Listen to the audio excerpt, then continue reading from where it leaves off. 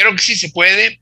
Yo sigo favoreciendo el trasplante no ablativo porque el chance que tiene el paciente de tener una respuesta buena inicial es más o menos bueno, y porque nos falta todavía mucha información a largo plazo para poder saber si estos realmente se asocian con una mayor recaída, como mucha gente ha demostrado y como parece ser cierto. No debemos de perder eh, la vista del hecho de que los médicos lo que hacemos finalmente es un poco prolongar situaciones, es decir, ¿qué va a pasar con este paciente al que le voy a hacer un trasplante ablativo o no ablativo? Si lo hago ablativo, a lo mejor se muere en un mes, o se muere durante un mes. Si lo hago no ablativo, probablemente va a vivir más tiempo. Y a lo mejor se muere después porque recae. Pero está bien, o sea, ya has hecho un tiempecito en el que estuvo sin enfermedad y si recayó, bueno. Entonces, yo siempre pienso en el bienestar integral de los pacientes. Los ablativos pues, siguen siendo mucho más complicados que los ablativos.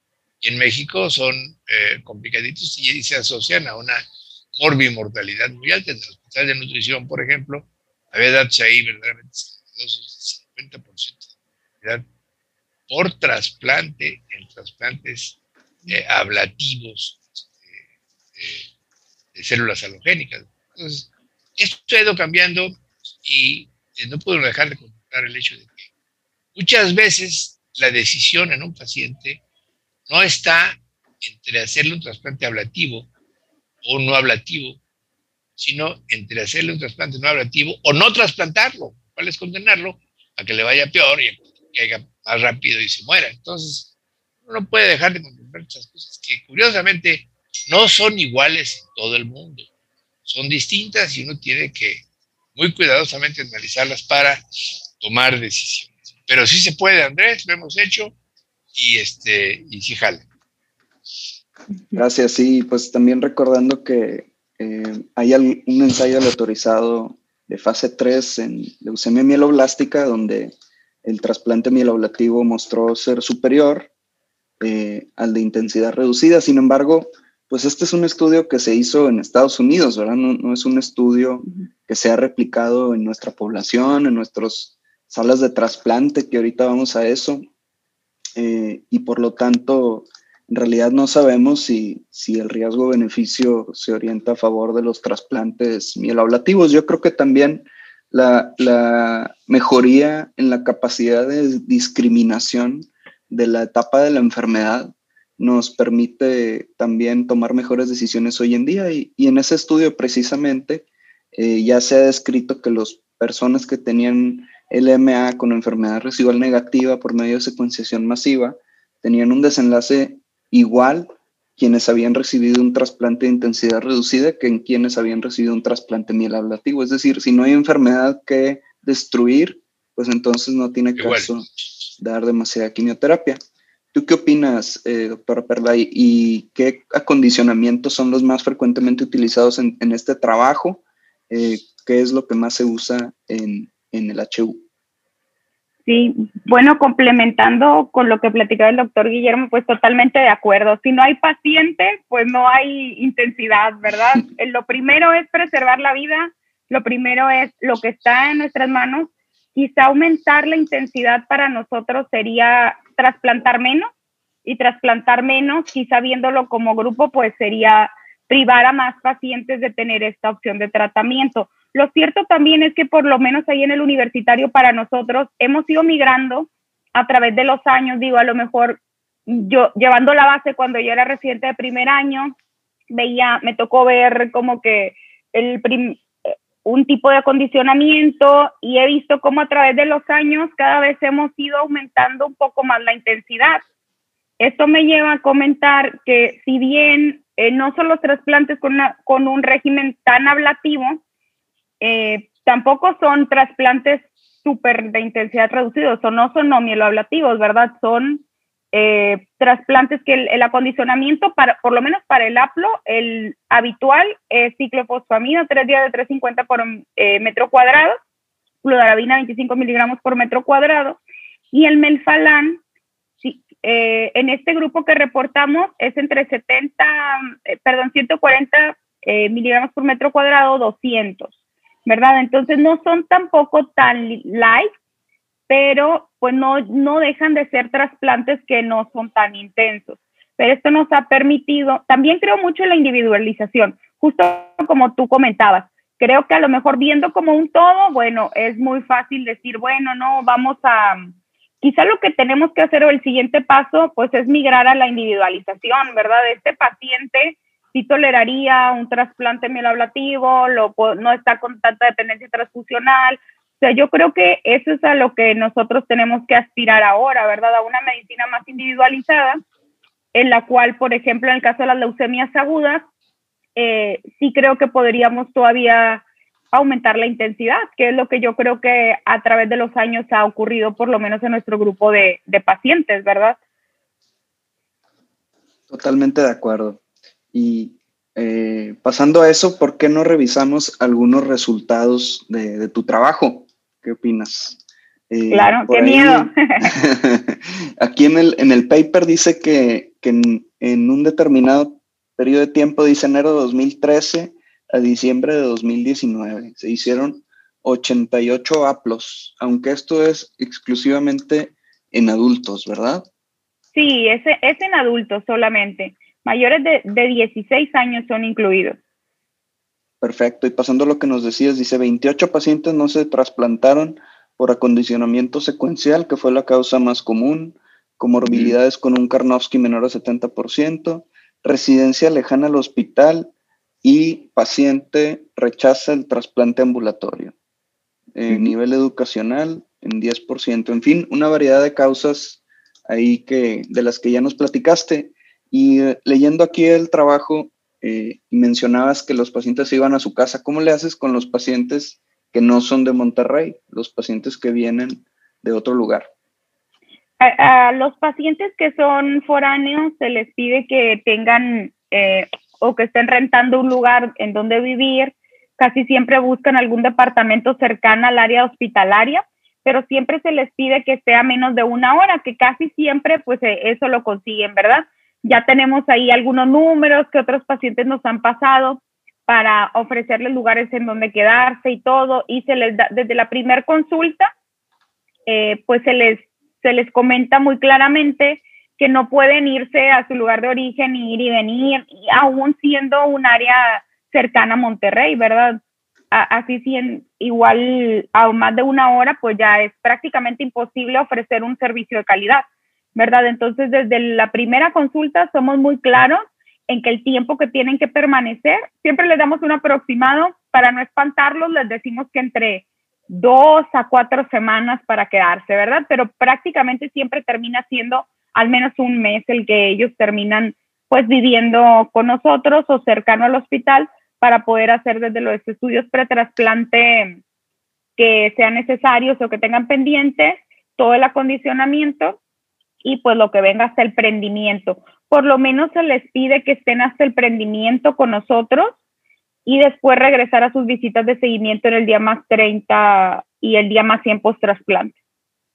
Correcto, aunque si le sumas una semana previa de valoración pretrasplante. Es un mes. Y quienes se pueden complicar, etcétera, a veces sí, un mes. Y ahí es parte de lo que nos mencionabas, doctor Guillermo, de los costos escondidos de este procedimiento, que no tomamos en cuenta a lo mejor para mencionar el precio de los trasplantes, que es el de el transporte, la renta, en fin, la comida, todo lo que en el hospital sí se les cobra. ¿Tú les cobras la renta ahí en el COR, Guillermo? Bueno, lo que ha pasado es que la gente que se encarga de los aspectos económicos de nuestro programa tiene ya definido una especie de paquete en el que está incluido el ir por el paciente al aeropuerto, que la mayoría de los pacientes que tenemos en el COR son extranjeros, trasladarlo al COR.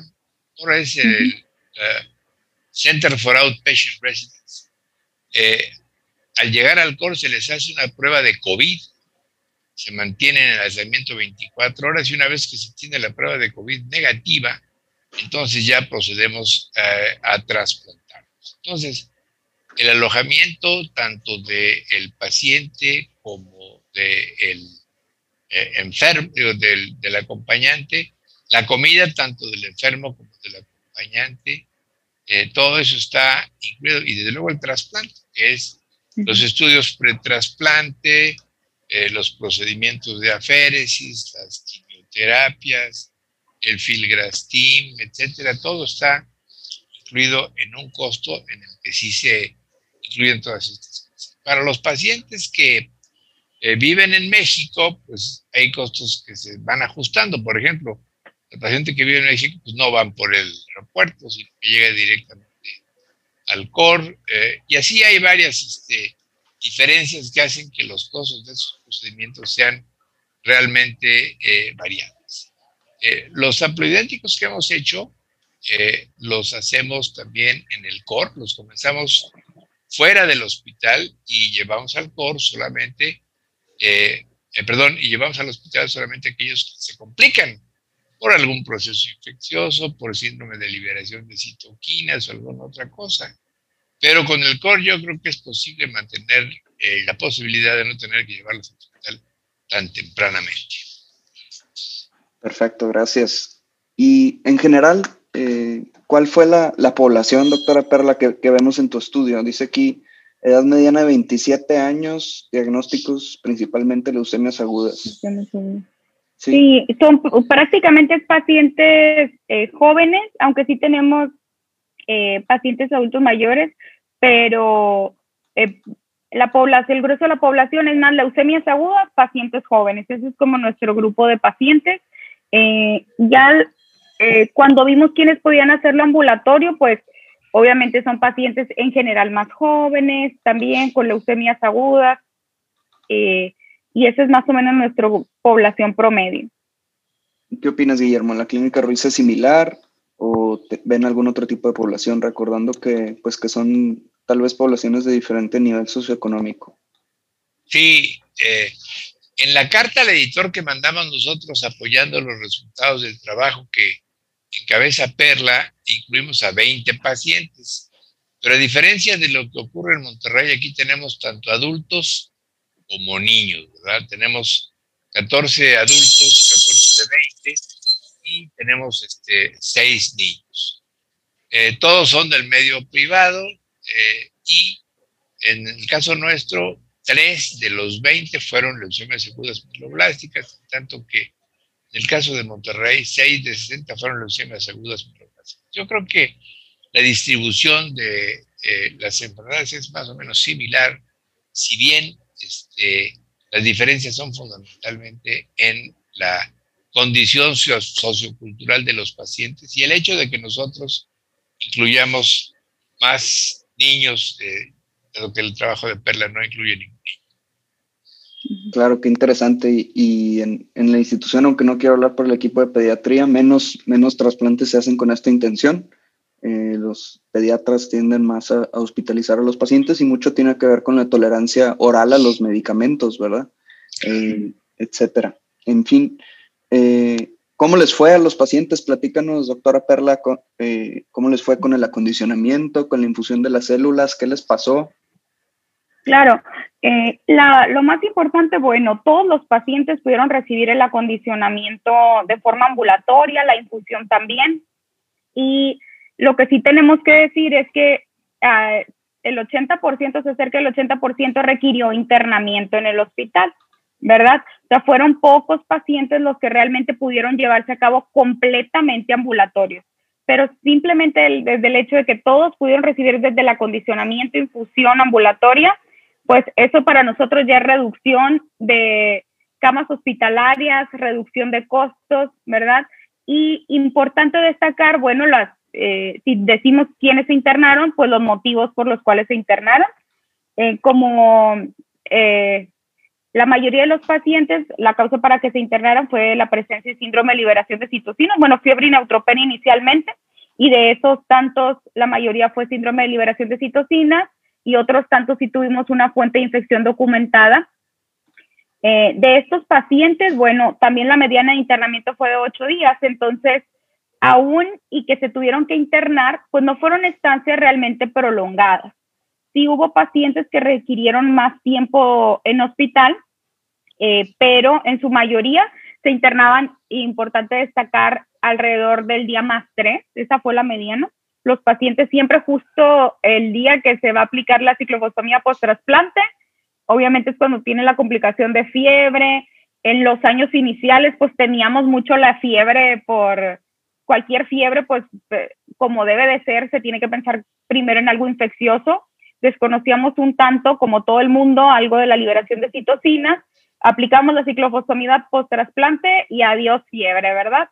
Entonces, muchas veces quizá por precaución y por el tipo de población que nosotros tenemos, preferíamos internar a los pacientes, así fuera 2 o 3 días, nada más para vigilancia, que yo creo que si hubiéramos tenido el sistema como el doctor Guillermo, pues nos hubiera facilitado, porque eran pacientes que únicamente tenían fiebre, ¿verdad? Entonces se les pudo haber administrado el antibiótico en una unidad intermedia, no en hospital, pero bueno, finalmente los preferimos llevar a hospital por su seguridad hasta que ya no presentaran fiebre y no hubiera sospecha de ninguna infección.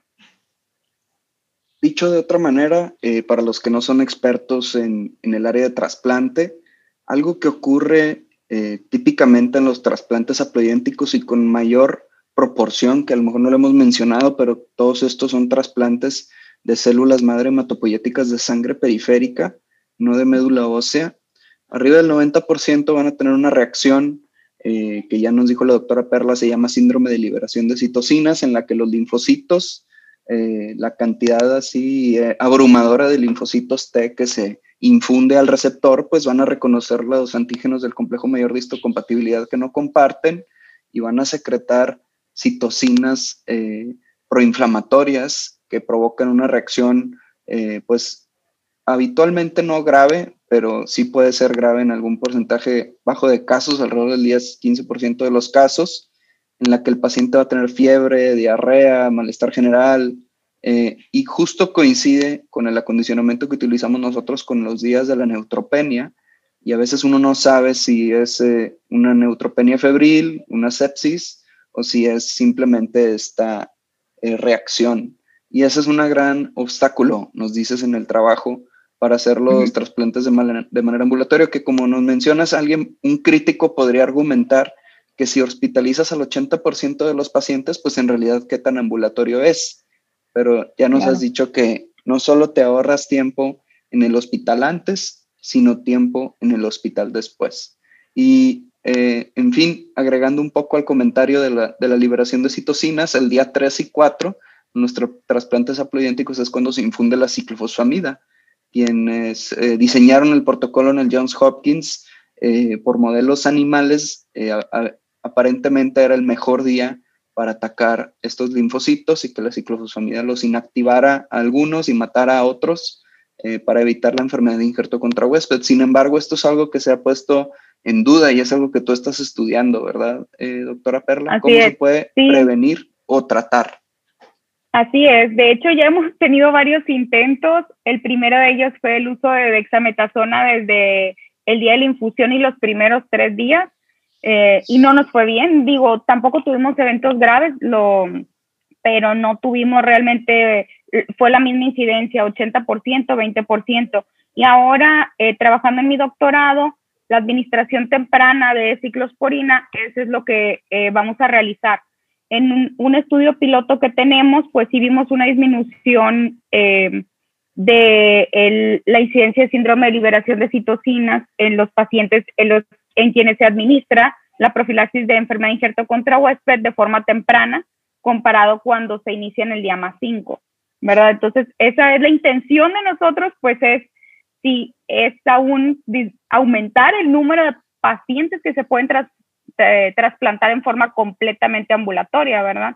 Finalmente, porque pues por ahora, como dices tú, se escucharía como, pues realmente no lo hicieron ambulatorio, porque 8 de cada 10, por así decirlo, no fueron trasplantados de forma ambulatoria. Entonces, pues estamos todavía en el camino, porque nuestra intención pues sigue siendo aún aumentar nuestro número, nuestro volumen de pacientes atendidos, ¿verdad? Entonces, así es, no solamente nos redujo en ese grupo de pacientes que no se trasplantó, que no se internó durante todo el trasplante, pero también en los que sí se tuvieron que internar, los estancios fueron realmente cortos.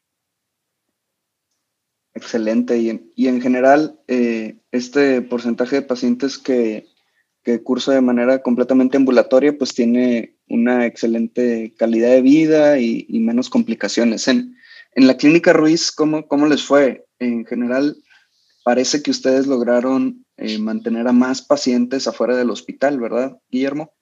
Sí, mira, en Monterrey, revisando aquí los datos, resulta que tuvieron que admitir al hospital al 80% de los pacientes. Por alguna de las razones que ya explicó la doctora Perla, nosotros tuvimos que admitir al hospital al 45% de los pacientes, es decir, a 9 de los 20. ¿Por qué esta diferencia? Bueno, yo pienso que hay varias posibles explicaciones. Una, tenemos el COR, un edificio en donde buena parte de las complicaciones las podemos manejar sin tener que ir al hospital. Dos, tenemos más niños que en Monterrey. En Monterrey no tiene ningún niño, son puros adultos. Nosotros tenemos 6 niños. Y en términos generales, tanto el síndrome de secreción de citoquinas y esas cosas son más fáciles de manejar y menos graves en los niños que en los adultos. Entonces, eso aunado al nivel sociocultural de los pacientes, que es también diferente, es lo que probablemente, sin poder asegurarlo, es lo que explica por qué pudimos completar más los pacientes, más los habitantes totalmente fuera del hospital que en Monterrey. Pero yo pienso que eso lo único que refleja es la diversidad de las poblaciones que se están informando en uno y en el otro trabajo.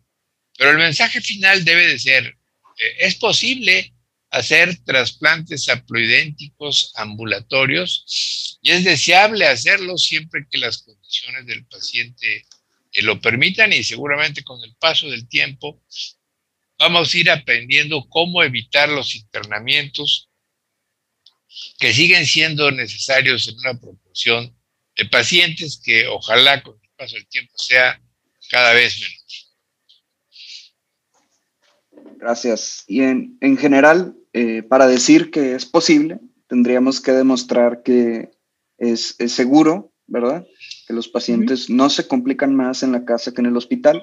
En general, ¿hubo algún paciente en ambos trabajos? Si quieres, empezamos contigo, doctora Perla, que haya tenido alguna complicación fatal en casa o que por estar en casa no se pudiera atender correctamente. En fin, ¿qué opinas de la seguridad del procedimiento?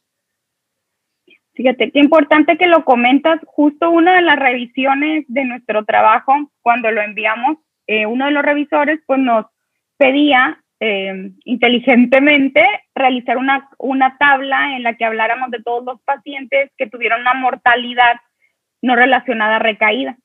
Entonces yo creo que de ahí es de donde te puedo dar estos datos. Muy importante es que ningún paciente falleció en la casa. Ningún paciente falleció después de las primeras 24 horas de internamiento. O sea, ingresaba el paciente, se estabilizaba y no fallecían directamente por el evento asociado al ingreso, ¿verdad? Importante también de este grupo de pacientes que fallecieron por mortalidad no relacionada con recaída, solían ser pacientes que tenían un índice de riesgo de enfermedad alto o muy alto, ¿sí? O que iban más allá de 2 líneas de tratamiento, en promedio de 4 líneas de tratamiento.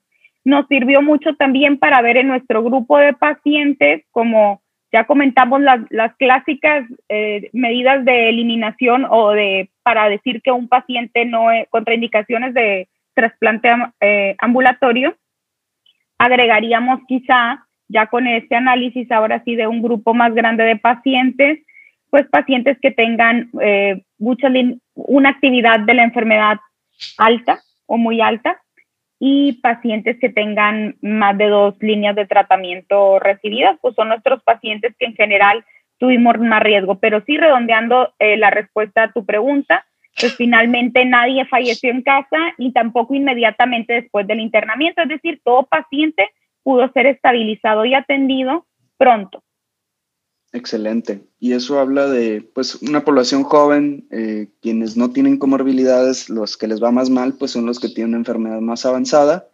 Y bueno, en fin, son trasplantes halogénicos, son procedimientos riesgosos y conocemos que una proporción de ellos, particularmente en nuestro contexto, donde nos enfrentamos a muchos pacientes en segunda remisión, con enfermedad residual positiva, es decir, que no tienen alternativas a moléculas nuevas, nuevos agentes para profundizar la respuesta, pues nos vamos a enfrentar con mayor probabilidad a estas complicaciones y por eso estos números no necesariamente son comparables a los de otros centros. Y en Puebla, ¿cómo les fue? ¿También tuvieron un curso seguro? ¿Hubo algún susto? Sí, bueno, ningún paciente se murió en su casa y ningún paciente se murió en el COR. Debo señalar que en el COR hay pacientes extranjeros trasplantándose por otras enfermedades autoinmunes, fundamentalmente esclerosis múltiple, y hay también pacientes como los que son sometidos a un tratamiento idéntico. Entonces, es particularmente crítico para nosotros que los pacientes no fallezcan en el COR y cuando se ponen muy malos, pues los llevamos al hospital. No tuvimos ningún susto grave que no nos permitiera llevar al hospital a los pacientes que se pusieron malitos en el post-trasplante inmediato. Perfecto. Bueno, pues con eso yo creo que no hay ninguna duda de lo que ustedes dicen en los trabajos, que es factible, que es seguro, pues eso ahí se confirma. Sin embargo, ¿cuáles son algunas barreras que ustedes conocen para que esto se replique en otros centros? Es decir, ¿por qué si Guillermo tienes muchos años haciendo trasplantes ambulatorios, ¿por qué no te ha copiado todo el resto de los trasplantólogos en México? ¿Y por qué esas limitantes? ¿Por qué insistimos en las salas de trasplante? Bueno, yo pienso que esto tiene muchas posibles explicaciones. En primer lugar, desde que comenzamos a hacer los trasplantes ambulatorios, tanto tu papá con todo su grupo como nosotros y nuestro grupo, pues tuvimos el rechazo de la comunidad médica diciendo que estábamos haciendo tonterías, que eso no era posible. Y de la comunidad médica, no nada más del país, sino inclusive de fuera del país, específicamente miembros de la Sociedad Americana de Trasplantes.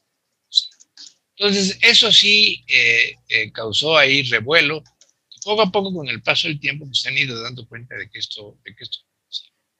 Hay otras razones adicionales, por ejemplo, los hospitales que construyeron áreas de trasplante de médula ósea, o algunos hospitales de esos muy fancies en la Ciudad de México, pues ahora ya no saben qué hacer con ellas, porque ya se demostró que se pueden transportar los pacientes sin esas unidades, entonces las están utilizando para poner quimioterapias, para poner tratamientos biológicos en pacientes con condiciones reumáticas, etcétera. Es decir, de alguna manera tienen que amortizar ese gasto que ya hicieron construyendo unidades de trasplante de médula ósea en algunos hospitales, que yo creo que en este momento no debieran construirse. Entonces, es interesante que además de datos pues no creo lo que los mexicanos dicen, yo solamente creo lo que los gringos publican.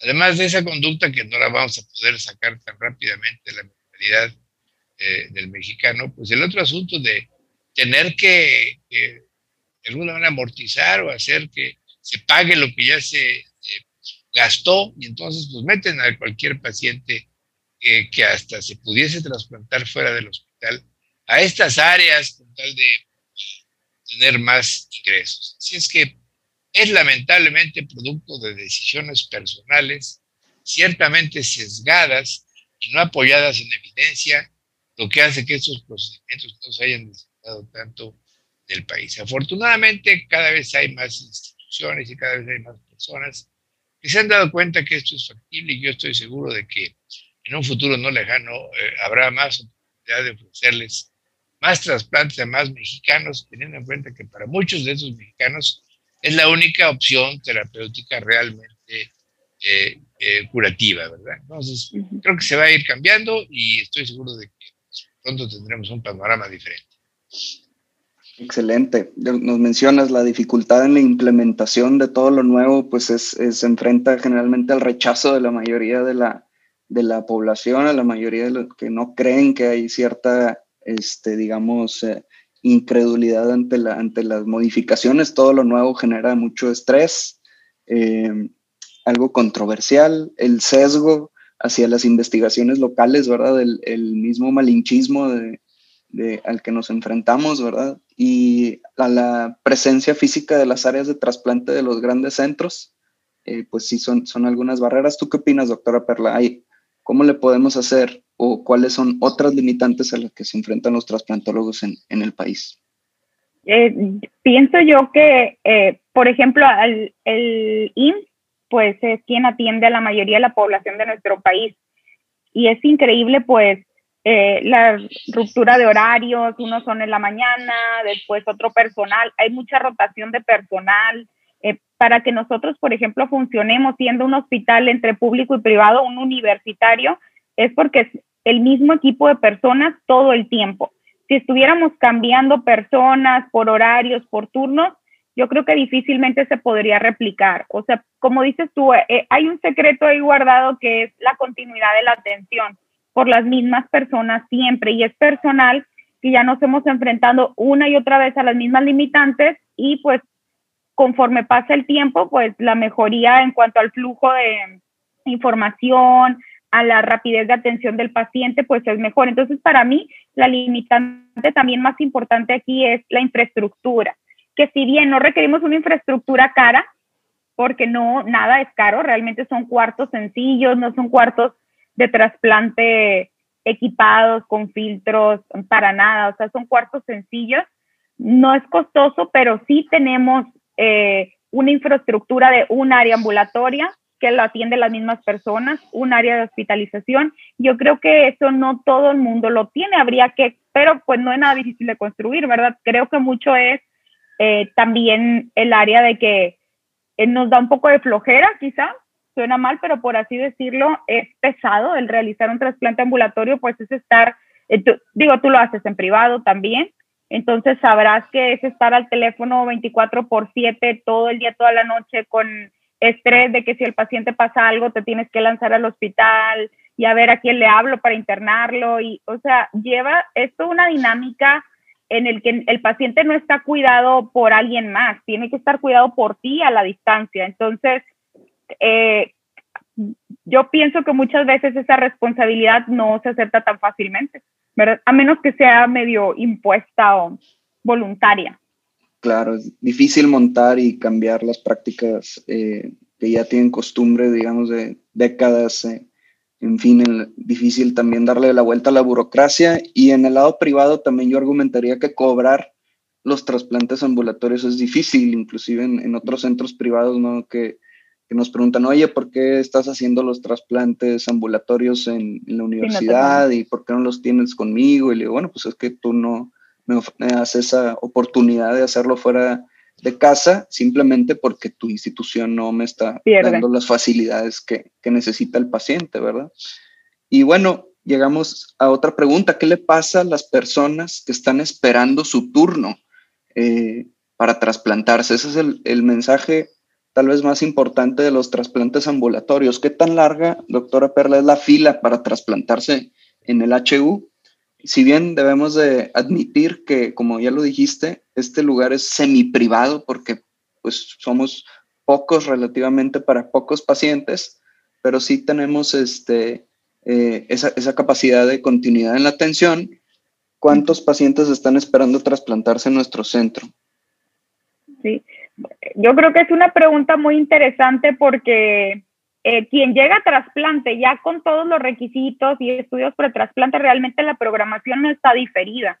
Cuando mucho es un par de semanas lo diferido, ¿verdad? El problema sería el paciente que no tiene acceso a los estudios de compatibilidad, el paciente que no tiene ese acceso, el paciente de la consulta general que tiene indicación de trasplante quizá desde que tenemos su citogenética inicial y sabemos que va a trasplante. Entonces, si no consideramos eso, o sea, si consideramos un paciente que ya está perfilado para trasplante, llega con nosotros a trasplante y tiene el recurso mínimo para hacer el estudio inicial de compatibilidad, el tiempo diferido no es realmente largo, es cuando mucho 2 semanas, y me atrevería a decir que si tienen ya HLAs repetidos o confirmatorios, pues es tan rápido como 48 horas, ¿verdad? En algunos casos lo hemos llegado a hacer de esa forma, sobre todo en pacientes que vienen de fuera, foráneos. y que no tienen mucho tiempo para quedarse con nosotros. Pero sí, pues idealmente quisiéramos cubrir también las necesidades de ese otro tipo de población que por algún motivo pues su trasplante se retrasa y en el camino tienen recaídas o pérdidas del seguimiento, abandona el tratamiento, pero pues es un poquito difícil de medir en este momento, pero sí, pues no está realmente diferido el tiempo. Claro, ¿tú qué opinas, Guillermo? ¿Qué le pasa a la gente haciendo fila? Bueno, nosotros cuando indicamos un trasplante, lo que hacemos es decir al paciente, oiga, mire, hable usted con las personas encargadas de ver fechas o posibilidades, costos y demás, y de acuerdo a eso los trasplantamos. Hay quienes dicen, doctor, me voy a trasplantar, pero quiero hacerlo hasta después de la primera comunión de mi niño, está bien. Pero por otras razones diferentes a ese tipo de asuntos, no tenemos nosotros lista de espera, podemos trasplantar en el momento en que quieran. Los pacientes con esclerosis múltiple que vienen del extranjero, los recibimos cada 4 semanas. Entonces, los ponemos en grupos. Ellos sí tienen que esperar 1 o 2 meses para poder ser ingresados en uno o en el otro grupo, ¿verdad? Pero los pacientes fuera del grupo de los de esclerosis múltiple, en realidad no tienen que esperar prácticamente nada, sino sus decisiones personales. Algunos dicen, ¿sabe qué? Voy a vender mi coche para trasplantar. Ya ven cómo son esas cosas, ¿no? Pero depende fundamentalmente de esas cosas y no de que no haya sitio para trasplantar. Claro, y para quienes no están familiarizados con el resto de la investigación del doctor Ruiz en trasplante, pues él es el líder probablemente mundial de trasplante autólogo en esclerosis múltiple, pero aquí estamos hablando de un trasplante autólogo, no de un trasplante haploidéntico. Entonces, pues conviene aclarar eso para que no crean que le estamos haciendo haplos a pacientes con esclerosis múltiple.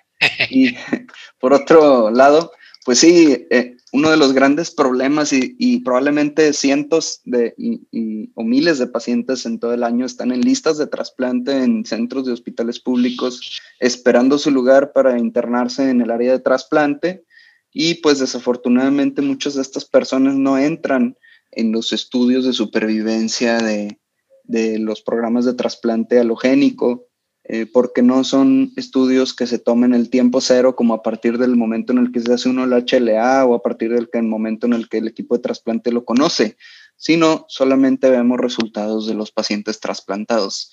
Eso quiere decir que, pues, que hay mucha gente por ahí perdida, que tiene recaídas, que se complica, en fin, esperando un tiempo, un lugar en el área de trasplante y hacerlo fuera del hospital permite de cierta manera darle la vuelta a esa línea de espera, esa fila.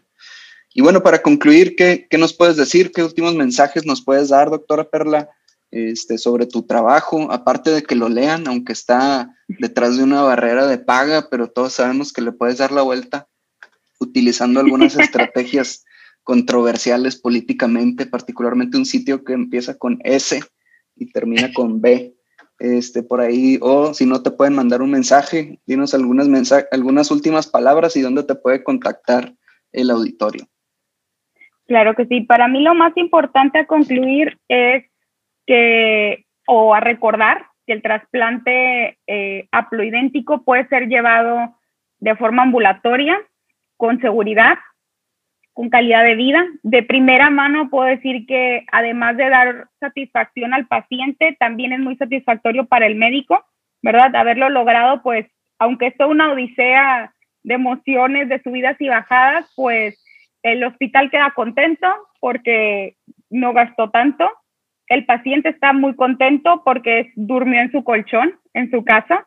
Y el médico está contento también, ¿por qué no decirlo? Hasta por un poquito de orgullo, ¿verdad? De lo logramos, ¿verdad? Eso sería mi conclusión final. A mí me pueden encontrar físicamente, pues, en el servicio de hematología de la Universidad Autónoma de Nuevo León. Y mi correo electrónico es colunga.perla@gmail.com. Perfecto. ¿Y tú con qué nos puedes concluir, doctor Guillermo? ¿Con qué puedes concluir y dónde te puede encontrar?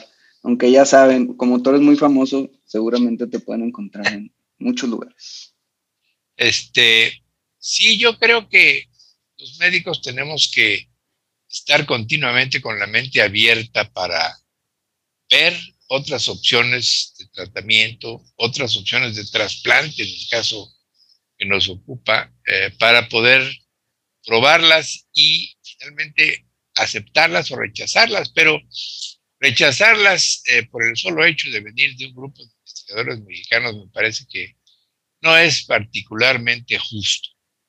También debo decir que este rechazo que ocurre para hacer estos trasplantes, de cierta forma, hasta nos garantiza mayor trabajo, lo cual tiene sus ventajas, ¿verdad?